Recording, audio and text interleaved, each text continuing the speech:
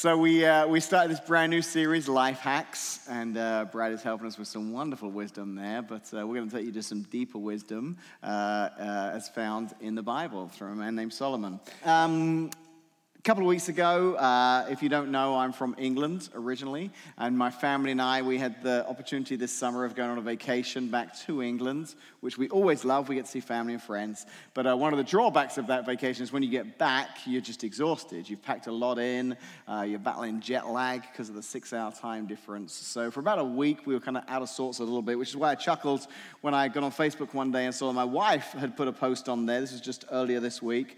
This was her Facebook post. Just set my phone down to go upstairs and look for my phone. Don't think I can keep blaming jet lag. Now, I'm sure it was jet lag, Casey. I can't believe you wouldn't have any other reasons to do that. But that kind of thing can happen sometimes. There were several comments under her post of, I've done the same thing, I've done it. And some of you may be thinking, Dave, you just thrown your wife under the bus. You can't tell a story like that. Well, I can, because I'm about to tell a second story of what happens the next day, okay? So I've teased my wife and said, I can't believe you set your phone down to go and look for your phone. I got home from work the next day, and I was wearing jeans, and I decided it was quite a warm day, and we were going out that evening, so I was going to change into shorts. So I took everything out of my pockets and set it on the kitchen table there, going to go upstairs and get changed, come back, and I was going to reload my pockets again. So I did that, and I came back downstairs, and I put everything back in my pockets, and I realized that I'd taken my belt off my jeans, but I hadn't put it on my shorts. I was like, I forgot to put my belt on. So I'm looking around, and my belt's not there with all my stuff in my pocket. So I ran back upstairs. I'm like, maybe I just left it in my jeans. So I go into the bedroom and find my jeans where I'd neatly hung them in the spot that I meant to hang. No, they were right there on the floor. And I looked, and my belt wasn't on my jeans. So I'm like, well, maybe I set it on the bed. I'm looking all around the bedroom, can't find my jeans. I go back downstairs. All my family's in the living room. I was like, guys, has anyone seen my belt? Not a response. I mean, I'm expecting everyone to drop everything and frantically search for my belt. I mean, they just carry on looking at the screen. It's like, guys, has anyone seen? No one responds. No one's seen my belt. Casey, have you seen my belt? I haven't seen your belt.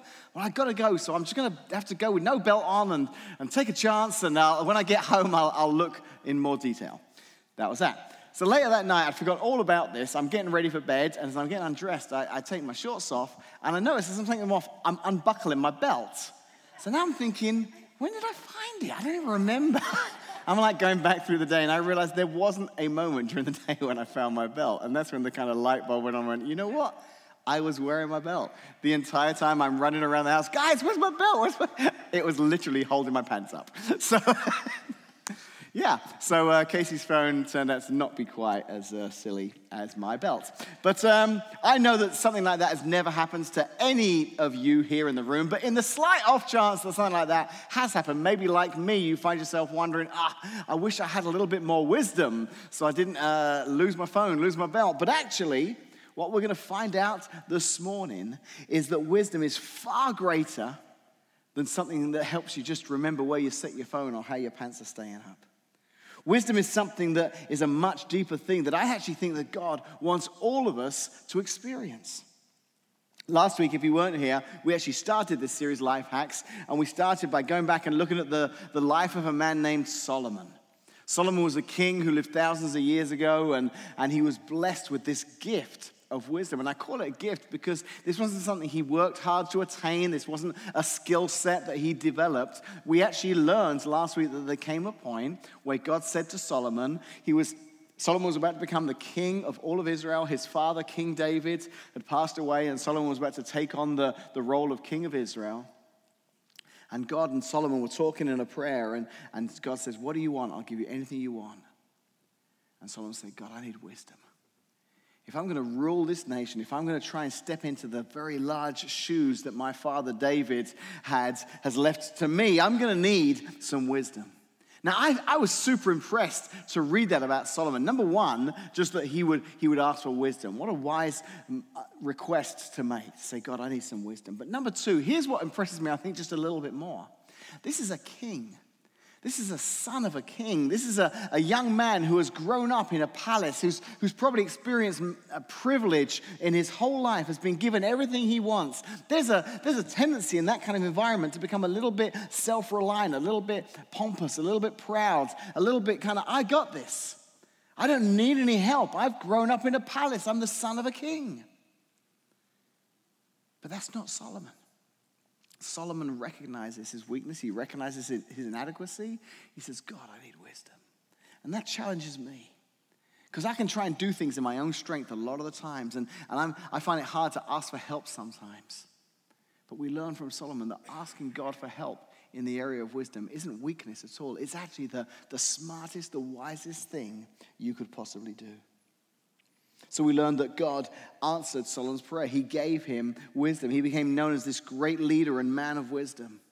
People would come from miles around to see this king and to hear the wisdom that he had. He was so wise that they started to document his sayings, his words of wisdom, and they're known now as Proverbs. You can go to the Bible and read the Proverbs that Solomon wrote, and they are 31 chapters of life hacks. Just these wonderful nuggets of wisdom that thousands of years later are still just as applicable to us as they were back then.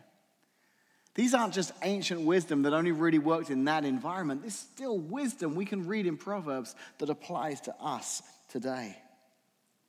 And over the coming weeks, we're going to dig deeper into the book of Proverbs. We're going to start to read some of those Proverbs, start to learn from the wisdom of Solomon.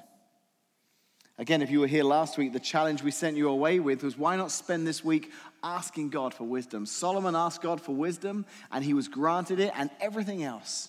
Solomon gave him wealth and power and power over his enemies, all because Solomon asked for wisdom. So I sent you away and said, why don't we spend the week praying for wisdom? And maybe some of you this week, you are praying for wisdom. And this morning I want to explain a little bit more about what it is that you've been praying for. If you're praying for wisdom this week, I thought it might be good this morning to dig a little bit deeper and say, well, what is this? What if God does give us wisdom? What's it for? What is it? What isn't it? So as we dig a little deeper, we're going to look to Solomon himself. Because have you ever been to a new place? Maybe it's a restaurant or a shop, and or a vacation. It was just such a good experience. You can't wait to tell someone about it. You're like, man, you've got to eat here. You've got to check out this new store in the mall. You've got to download this app on your phone. It's amazing. I just downloaded it. It's just great what it does. And have you ever had one of those conversations where the person is just, it's not just the product itself, it's the passion with which they're explaining to you. You're like, man, I want that because I can see how excited they are about it. I want to eat there. I want to go on vacation there. I want to do that because I can see that they are so excited talking about it. Well, listen to how Solomon talks about wisdom. In Proverbs chapter 3, verses 13 through 18, he says this. He says, joyful is the person who finds wisdom, the one who gains understanding. For wisdom is more profitable than silver, and her wages are better than gold. Wisdom is more precious than rubies. Nothing you desire can compare with her. She offers you long life in her right hand and riches and honor in her left. She will guide you down delightful paths. All her ways are satisfying. Wisdom is a tree of life to those who embrace her. Happy are those who hold her tightly. Now, let's be honest, just here for a second. The ladies in the room, you liked that, didn't you? Did you hear how wisdom was referred to as a lady? And you're like, yeah, makes sense to me. Okay? Guys, if you have any wisdom this morning, you will turn to your lady, to your spouse, your wife. You'll say, makes sense to me as well. Okay? Use wisdom here. Come on. So Solomon refers to wisdom as this woman, this female attribute that we should all seek and desire. I mean, as I'm reading this, I'm not hearing like a little passive, like, you want something? I guess you could try wisdom. I mean, Solomon is talking about wisdom in such a way that I'm like, I want some of that. It's more precious than rubies, more profitable than silver, better than gold. I want some of that. Solomon's experienced such wonderful wisdom from God that he just can't help himself as he's talking to others saying, you need to check this out. You need to ask for wisdom too because it's amazing. Solomon is passionately persuading his audience on the virtues of wisdom. So we read this passage and there are others that he wrote like this and you can't help but think, I want to experience that myself. So knowing now that it was God himself who inspired Solomon to write those words, it was God himself who gave Solomon this gift of wisdom, I think the first conclusion we can come to this morning is that God wants us to seek out wisdom. God wants us to seek out wisdom. God wants us to ask him for wisdom. That's the conclusion I think we can come to this morning. That's the conclusion we came to last week, that God wants us to ask for wisdom. So the very first place we could start is there. Unlike Solomon, let's not look inward here and think, well, I don't need to ask for wisdom because I've got it figured out. I can do this in my own strength. We've got to be humble enough. We've got to bury our pride a little bit and say, God, I know I've got some great things in my life and some great experience, but I can't do this without you. I still need your wisdom. God wants us to seek out that wisdom. We see this play throughout the whole Bible. In the New Testament, we learned last week that a guy by the name of James, he echoed this statement. You know, James, this book in the New Testament, it's known as the New Testament book of wisdom. So like you got Proverbs in the Old Testament, in the New Testament you got James. And James is a short book, 5 chapters long, but it's full of practical insights and wisdom. And James himself, a man of wisdom, says this in chapter 1, verse 5. He says, if you need wisdom, ask our generous God, and he will give it to you. He will not rebuke you for asking. Wisdom is something that our generous God wants to give every one of us. So knowing now that he wants us to seek out this wisdom, knowing that he's generous and that he wants to give it to us, what is wisdom? How will we know when we get it? What does wisdom actually look like? Let's talk about that for a second this morning. We know that he wants us to ask him for it, but what is it? What does it actually look like? Well, I'm going to kind of answer that question here by explaining what it's not. Okay, maybe if I can kind of help define this morning what wisdom isn't, it'll help us really narrow in on what wisdom actually is. You see, wisdom is not knowledge. Wisdom is not knowledge. Now, don't get me wrong here. Please don't misunderstand what I'm saying. Knowledge is important. Knowledge is incredibly important. And actually, wisdom and knowledge, they complement one another. But wisdom is more than just knowledge, more than just what you know, more than just what you've learned.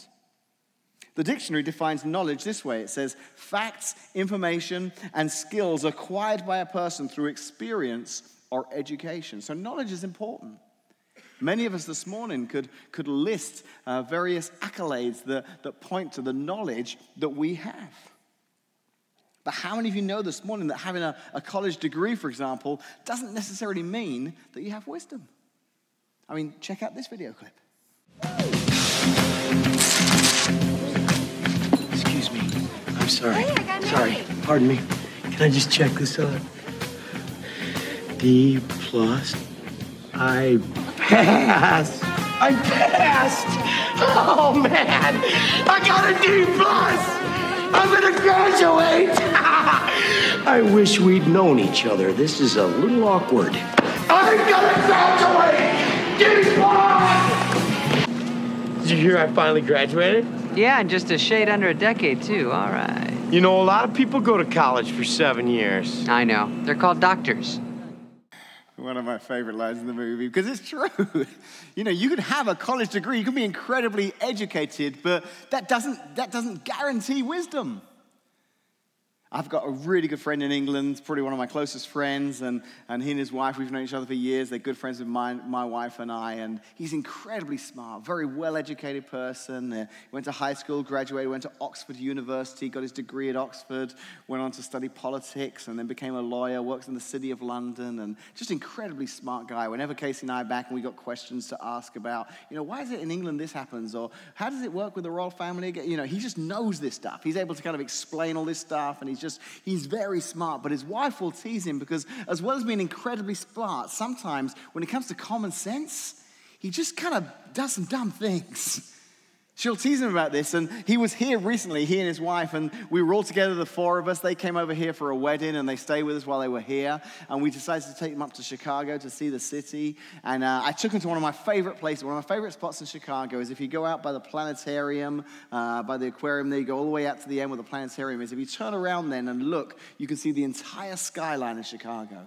It's beautiful. It's just such an incredible sight, seeing all those skyscrapers, and the day we went was a very beautiful sunny day, so I took them out there, we parked the car, and we turned around, and they're like, wow, this is great. So Richard, he's kind of standing just down the bank from us a little bit, and me and his wife Sue were stood up the top, and he decides to get his phone out, and he's never used this feature before, but he knows there's a panoramic option where you can take a panoramic picture.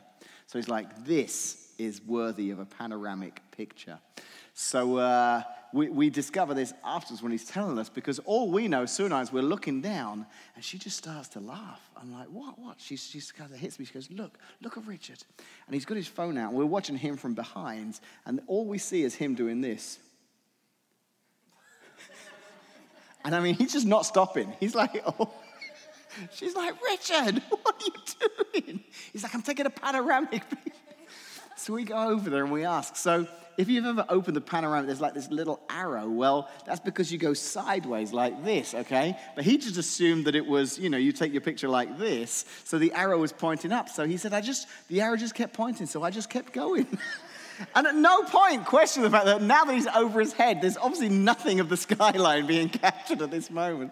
So we laughed, and Sue's like, this is so typical but incredibly well-educated, and yet still doesn't cross his mind that this might not be right. And we chuckle, but the truth is that you can be very well-educated and still make some poor decisions. Maybe you know of someone this morning, maybe you've been affected by someone who made a decision that had an extraordinarily negative impact on their life. Maybe a decision that negatively affected your life or your family's life. And it's difficult because you know that this person is very knowledgeable, they're very smart, they're very well educated, and yet they still made a very poor choice. Made a decision that really changed things. It just goes to show that wisdom is different than knowledge. You can be very knowledgeable and still make some bad decisions. Jesus himself actually challenged the Pharisees on this whole idea, because they were extremely knowledgeable. The Pharisees knew everything. They understood the law. They studied the law. They memorized the law. But you know what the problem was with those religious leaders? They understood it all, but they didn't understand the God who'd put the law in place. So they followed what was called the letter of the law instead of the spirit of the law. Jesus said in Matthew 23:23, "What sorrow awaits you, teachers of religious law and you Pharisees, hypocrites, for you are careful to tithe even the tiniest income from your herb gardens, but you ignore the more important aspects of the law, justice, mercy, faith. You should tithe, yes, but do not neglect the more important things." Jesus is saying to these religious leaders, your knowledge is getting you here, but you don't have the wisdom to understand the God who put this law in the first place.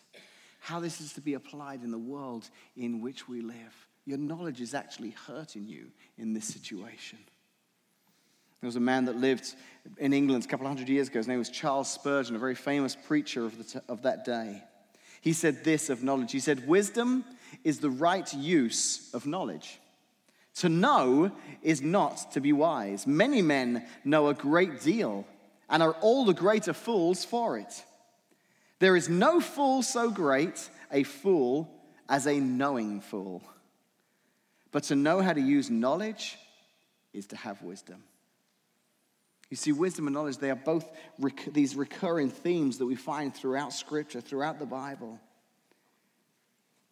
And they work well together. The dictionary defines wisdom as this: it's the ability to discern or judge what is true, right, or lasting. Knowledge, it can exist without wisdom, but not the other way around.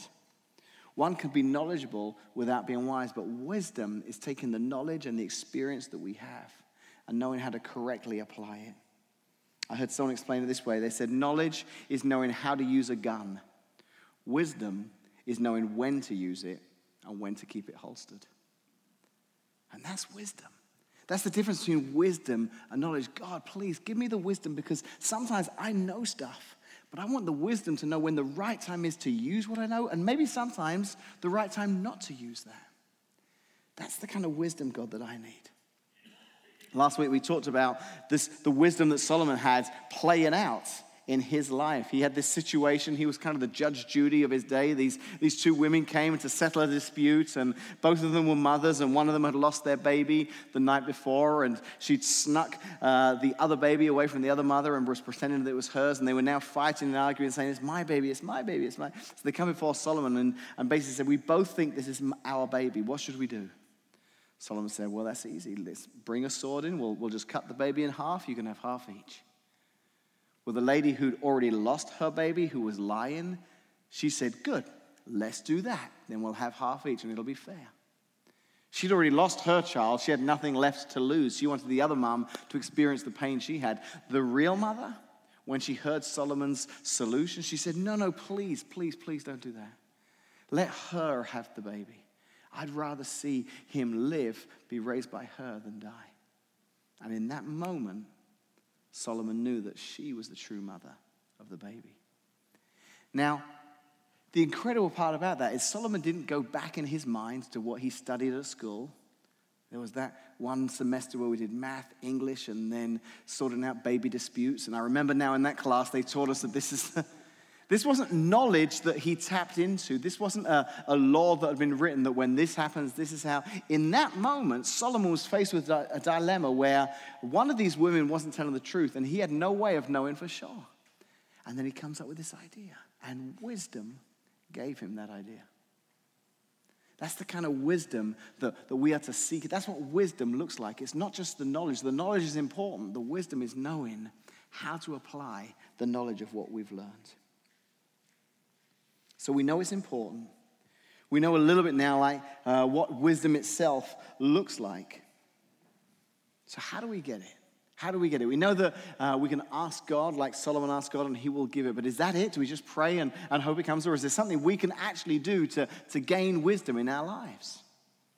Well, Solomon himself answers that question in Proverbs chapter 9, verse 10. He says this, he says, fear of the Lord is the foundation of wisdom. Knowledge of the Holy One results in good judgment. You want to know how to get wisdom in your life? Imagine wisdom as being a house or a structure, and the foundation where you start this building, where it all starts to grow from, where wisdom comes from, is the fear of the Lord. Now, he isn't the first to suggest this. Solomon would have grown up reading the Psalms. His dad, David, wrote some of these Psalms. He'd been very familiar with the Psalms. And one of those Psalms in Psalm 111, verse 10, this actually could have been where Solomon was inspired to write what he did in Proverbs. Because Psalm 111, verse 10 says, fear of the Lord is the foundation of true wisdom. All who obey his commandments will grow in wisdom. So there we are again, this idea that fear of the Lord, fearing God, is the beginning of wisdom. And if we want wisdom in our lives, we can ask God for it. But here's an actual practical way we can acquire it in our lives. And it is what? It's to fear the Lord. You know, the Bible talks about this idea of fearing the Lord over 300 times. So it's obviously an important concept. But what does it mean? What does it mean to you and me today? Does it mean that we should be cowering under a rock somewhere, terrified of what God might do? Because when you read it at face value, fear of the Lord, that's kind of the impression that we get, that anything could happen. Should I be afraid? God, you've told me not to be afraid, and yet here now I'm feeling like you're telling me I should be afraid. It's a challenging thought to wrap your head around, and I wish I had more time to speak on it. Maybe it's a subject we can speak on in more detail in the future, but just let me kind of explain it here from a gentleman by the name of Martin Luther. He was a very famous theologian who lived hundreds of years ago, and he talked about this very concept of what it looks like to fear the Lord. And I love this illustration that he came up with, because he talks about this idea of what healthy, true fear of the Lord should look like. He used a couple of Latin phrases. He talked about the difference between servile fear and filial fear. Servile fear and filial fear. So servile fear, he said, is the prisoner awaiting torture. Servile fear is the slave at the hands of a malicious master. He explained that that's the kind of fear in that situation where you just have dreadful anxiety, in which someone is frightened by the clear and present danger that is represented by another person. Picture that person in that prison cell awaiting the torture that's about to begin. That's the kind of fear best described by this phrase, servile fear. He says that's not the fear of the Lord that the Bible is talking about. That's not the fear of the Lord that Solomon and the Psalm writer is talking about. He says you could have a different type of fear. And he refers to this as filial fear. That's the root word to the word family. What Luther is using here is a concept to explain that there's a different kind of fear when you think about a child who has tremendous respect and love for his father and mother and who dearly wants to please them. He or she, their fear is different. They have a fear or an anxiety of offending the one that they love, not because they're afraid of torture or even punishment, because they're afraid of displeasing the one who is, in that child's world, the source of security and love.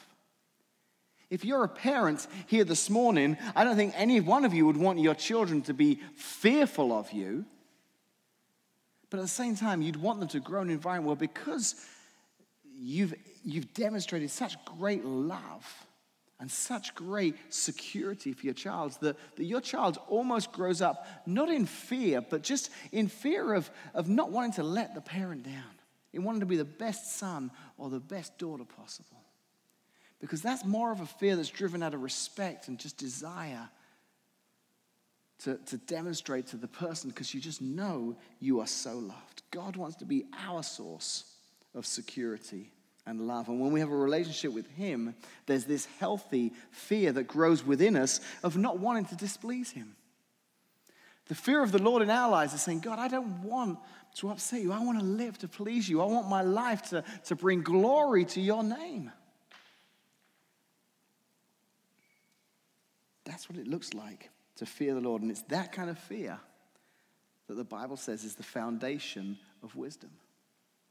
Having the kind of relationship with God that says, God, I'm serious about following you. I care about you. I want to live my life for you. Not because I'm fearful of what harm you may bring upon me if I step out of line, but because I know you love me so much that I'm fearful of letting you down. I don't want to let you down because you've demonstrated such great love for me. My relationship drives me to want to live this way for you. That's the beginning of wisdom. That's the way we can start to see, as well as asking God for wisdom, that's the way we can start to see wisdom develop in our lives. And it's not just that. It's not just that relationship with God. You can take it a step further than that. Wouldn't it be great if we could learn more about wisdom? I'm looking forward to the fall here. So the fall always brings cooler evenings and just great weather before the snow comes. And one of my favorite things about the fall is we get football again at the high school. Now, I'm not really the best person to talk to about football. I really don't know a lot about it. I'm really trying hard to figure it out, but it's a very complicated game for this Englishman who grew up playing soccer to figure out. So what I tend to do on a Friday night is when I get there at the high school, rather than just sit in the bleachers, I'll wander around a bit and I'll find myself stood by the fence with a friend from the community. Sometimes it'll be someone from here at Connect, and I'll watch the game with them because I find that as I'm watching the game, they'll tell me things. They'll be like, do you know why that guy just picked up the ball? I'm like, no. Do you know why he threw the ball? Do you know why they're telling me all these things, and I'm learning more and more about football as I stand next to these people who are telling me. Now, I'll be very happy to return the favor this Wednesday night, this Wednesday lunchtime. England are playing, and if you'd like to come sit next to me, I would very happily explain to you why they're not picking it up, and why they're just kicking it, and why they're running around so much, and why they're not wearing pads. But when you spend time with someone who knows something, you learn more about it, don't you? When you spend some time with somebody who enjoys fishing, you start to learn more about fishing. When you spend time with somebody who's good with their hands, you start to learn. And sometimes that's the best way to grow in an area. So when it comes to growing in wisdom, as well as a relationship with God, living in fear, a fearful relationship with God, as well as asking, there's a way we can grow in wisdom by spending time with someone who's wise. So we know, don't we, that Solomon was the wisest man ever to have lived, but he's dead and gone. So we can read his words, but we can't really spend time with him. But it turns out that he actually wasn't the wisest person ever to have lived. Solomon wasn't the wisest person ever to have lived. Brad, in our video, thinks that he's the wisest person ever to have lived. He's the second wisest person. Solomon was wiser than Brad. But actually, we discover in the New Testament that there was somebody who was wiser than Solomon. Jesus tells us about him in chapter 11, verse 31. He's talking about an incident that took place in the life of Solomon. So he's talking about the context of wisdom. And he says this in Luke 11:31. The Queen of Sheba will stand up against this generation on Judgment Day and condemn it, for she came from a distant land to hear the wisdom of Solomon. So he's talking to these Jewish people about a person that they're very familiar with and they know about his wisdom. And listen to what he says. Now someone greater than Solomon is here. But you refuse to listen to him. Someone greater than Solomon, somebody wiser than Solomon is right here, right now, and you're refusing to listen to him. Do you know who Jesus was talking about? Jesus. The crowds just didn't see it. They didn't get it. They didn't understand. And they knew who Solomon was, and they knew how wise he was, but they didn't understand that God himself was in their presence in the form of Jesus, his son. And Jesus is saying in this moment, hey, you thought Solomon was wise. There is someone stood amongst you right now who's even wiser. And we can have a relationship with him. Solomon's dead and gone, but Jesus is desiring a relationship with you this morning. In a relationship with Jesus, like me hanging out with my friends on a Friday night learning more about football, as you spend time with Jesus, you're spending time with the wisest man ever to have lived. And that wisdom starts to rub off on you. You start to learn that. That's why I love the phrase being a follower of Jesus, because if I'm going to follow someone, I want to follow the wisest man that's ever lived. Because as I learn more about him and I learn more about what he taught and how he lived, I glean some of that wisdom in my life. So I can pray and I can ask God for wisdom. I can live with a life of healthy fear of God and awe and just a desire to want to live in a way that pleases him, because I know that that's the foundation of wisdom. But I can also have a relationship with the wisest man ever to have lived. And every one of us can do that this morning. Every one of us, as we seek wisdom in our life,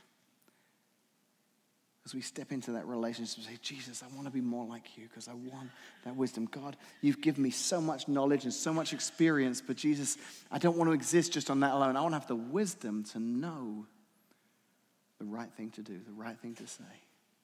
When it comes to my career, my family, my parenting, my relationships with my friends and my neighbors, God, knowledge alone won't be enough. I need wisdom. I need your wisdom in my life. We're going to look a little deeper over the coming weeks at some of those examples of wisdom and some practical ways that they can tie into our life. But the very best thing every one of us could do at the outset of this series is to ask God for wisdom, to worship, to have a relationship of fear and respect and awe and love of this wonderful God, to build that wisdom, and to seek that relationship with Jesus, the wisest man ever to have lived. Let's pray. Father, I love reading about Solomon. I love reading James when he talks about wisdom. And I realize, God, that this is something that we can't just take for granted. This is something we can't just hope shows up. We can't just wonder if maybe when the time's right, it might just appear. Lord, this is something that we have to actively pursue. We have to make a decision to say, God, I want wisdom in my life. We have to make the admission, Lord, that we lack wisdom. We have to be humble enough, Lord, and die to ourselves enough to be able to say, God, I know, I can just look back at my life and know that there have been some things I've done that even though I was very knowledgeable at the time, I still made a bad decision. That wasn't the right decision to make. I had all the knowledge available to me and I still made the wrong choice. And it's because in that area I lacked wisdom. So God, give me wisdom. I know there are folks here this morning who even this week are going to be faced with decisions and situations where knowledge alone won't be enough. They're going to need your wisdom. So God, I pray in Jesus' name that through a relationship with you, they would experience that kind of wisdom that Solomon himself demonstrated when he deliberated that argument with those two women. Give us wisdom, Lord, I pray, to know what to do, how to do, when to do it, to do what's right. We ask and pray this in Jesus' name. Amen.